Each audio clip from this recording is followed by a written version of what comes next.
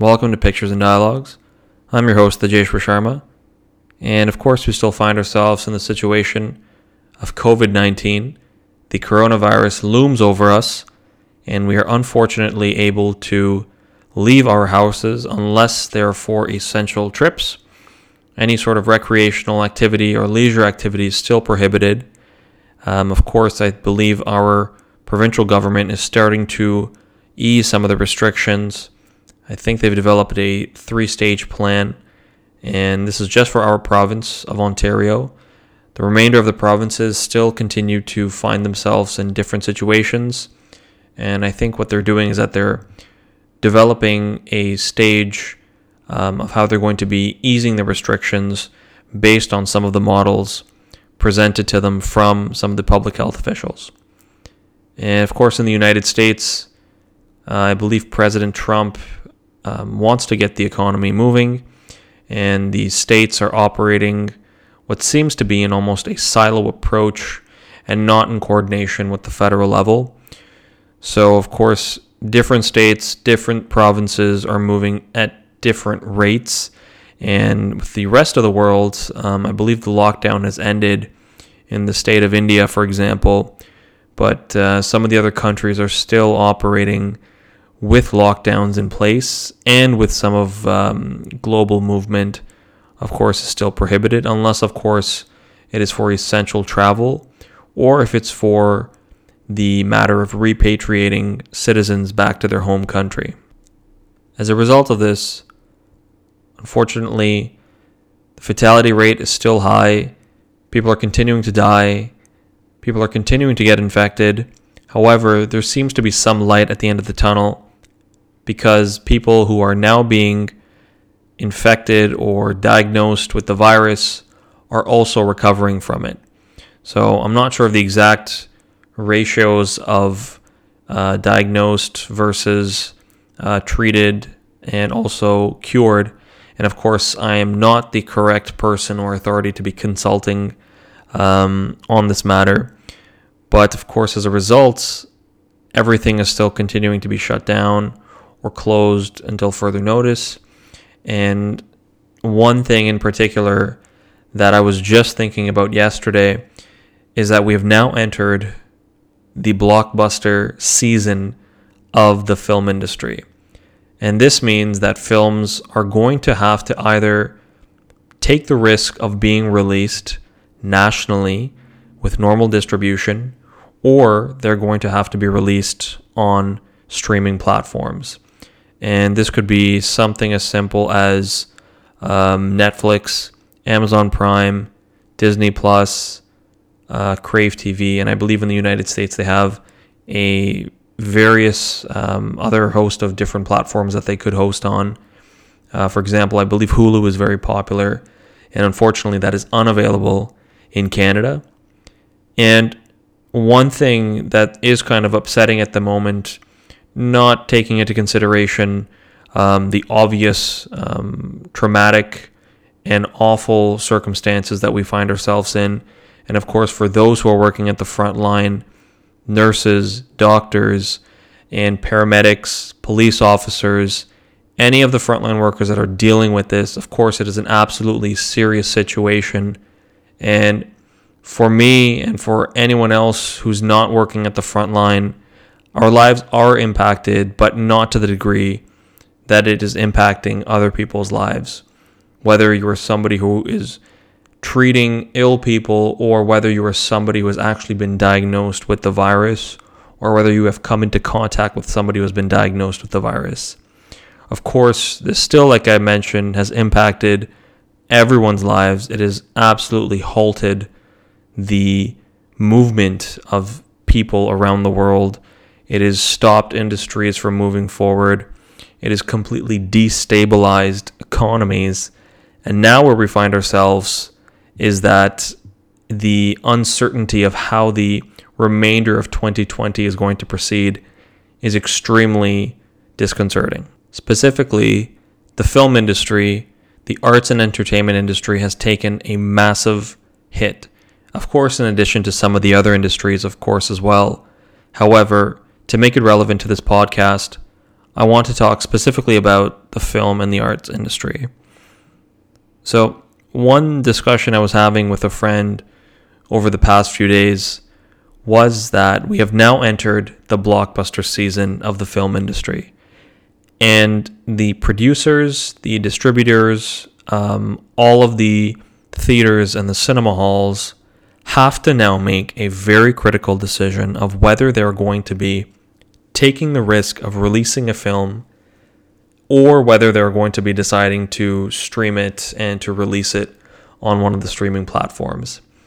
And of course, it is a decision that does require incredible amounts of thought and factors to be made, or factors to be considered rather, prior to making a decision.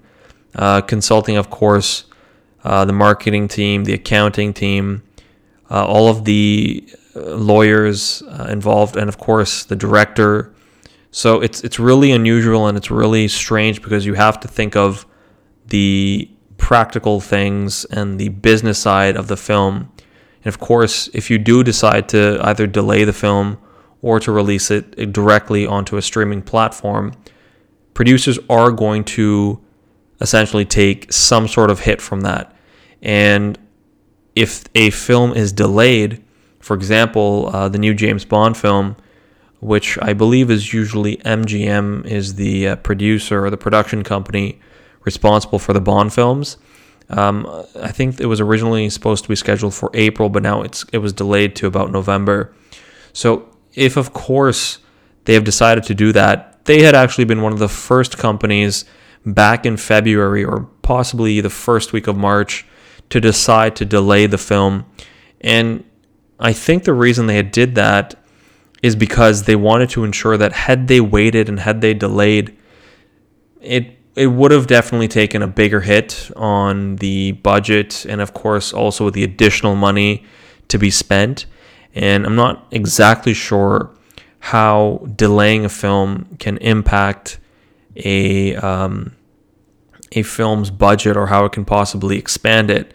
But I was thinking about it, and I think logically it would be that now all of the distribution that has been done has to be withheld or revoked. All of the actual copies of the films have to be returned to the production company.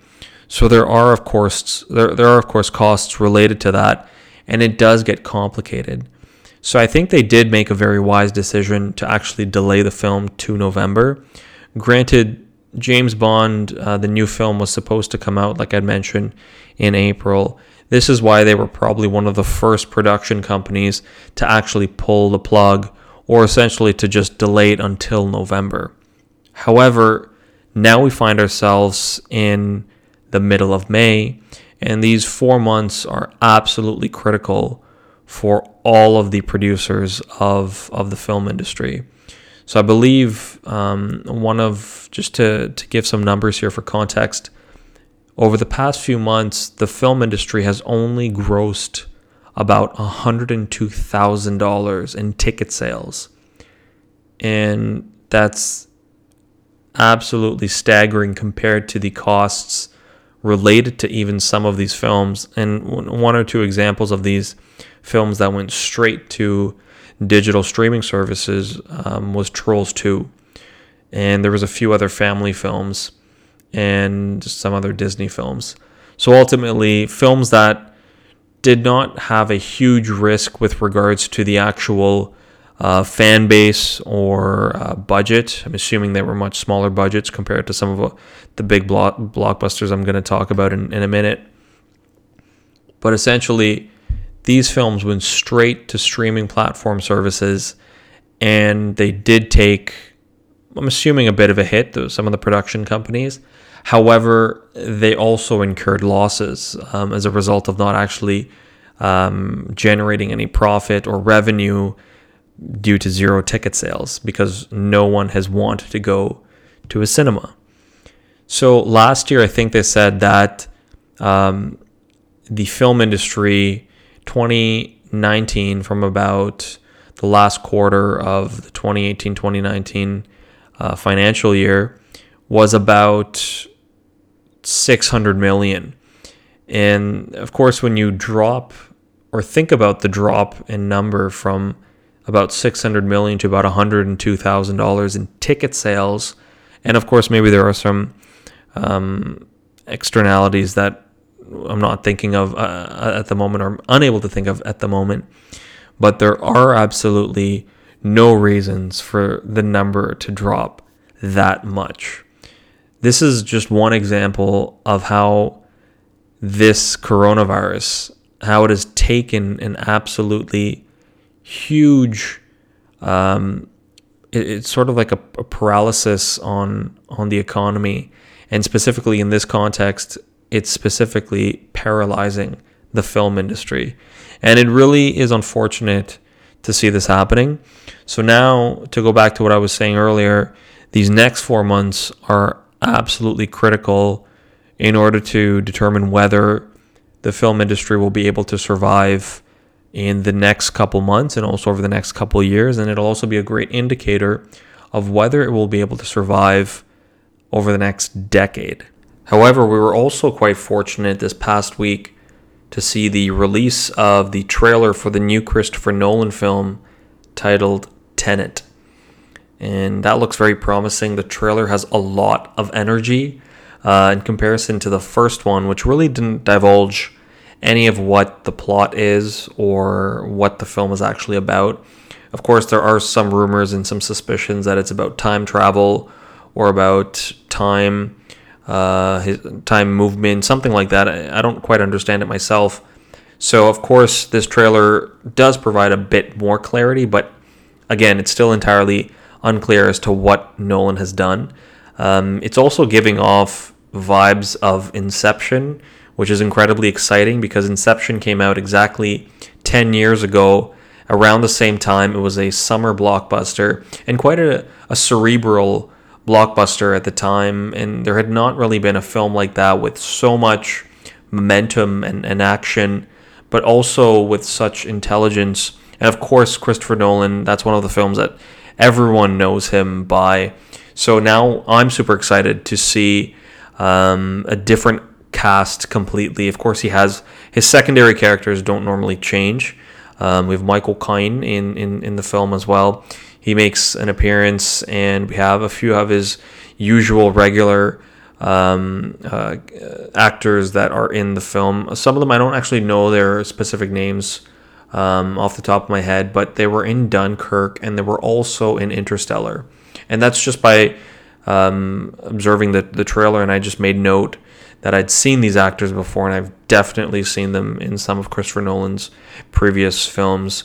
And of course, this is a really exciting picture because it's a huge blockbuster picture that's supposed to wake up the industry and essentially emerge as the knight of shining armor that is supposed to save film and the film industry in the current state that it's in at the moment. And it's super exciting. Now, what's I would say even more a little bit exciting is that the fact that the trailer ends with not a specific release date, but that it says it will be coming to theaters. And I think that's Christopher Nolan's firm statement and his position that he does not want to release this film on streaming services such as Netflix or Amazon Prime. And in fact, he wants to go directly to the theaters where it's meant to be experienced. So of course, I'm quite excited for the picture, and I'm very excited for what it's actually going to look like. I think this is also possibly going to delay some of the other blockbuster pictures expected to be released this summer. I think Wonder Woman 1984 is the second anticipated film of the summer, so that possibly may get delayed. And I think Top Gun Maverick, Tom Cruise's picture, is also supposed to be released in July, and of course that is also looking as though it may get pushed as well. So ultimately, I just wanted to talk a little bit about the current circumstances of film and where things are at. It's quite exciting, but it's also quite nerve-wracking with regards to what is actually going to happen. The fact that a second trailer was released is also a good sign that the marketing for the film has picked up, and now they're in the promotion phase of the post-production phase of filmmaking. So one can only anticipate and also expect that the film will be released in July. If it will be successful or not is a completely different story. So thank you for joining me on this brief episode of a brief analysis of the industry as it is in the situation of COVID-19. Again, I will be releasing another episode very soon and very shortly. I'm your host, Tejeshwar Sharma.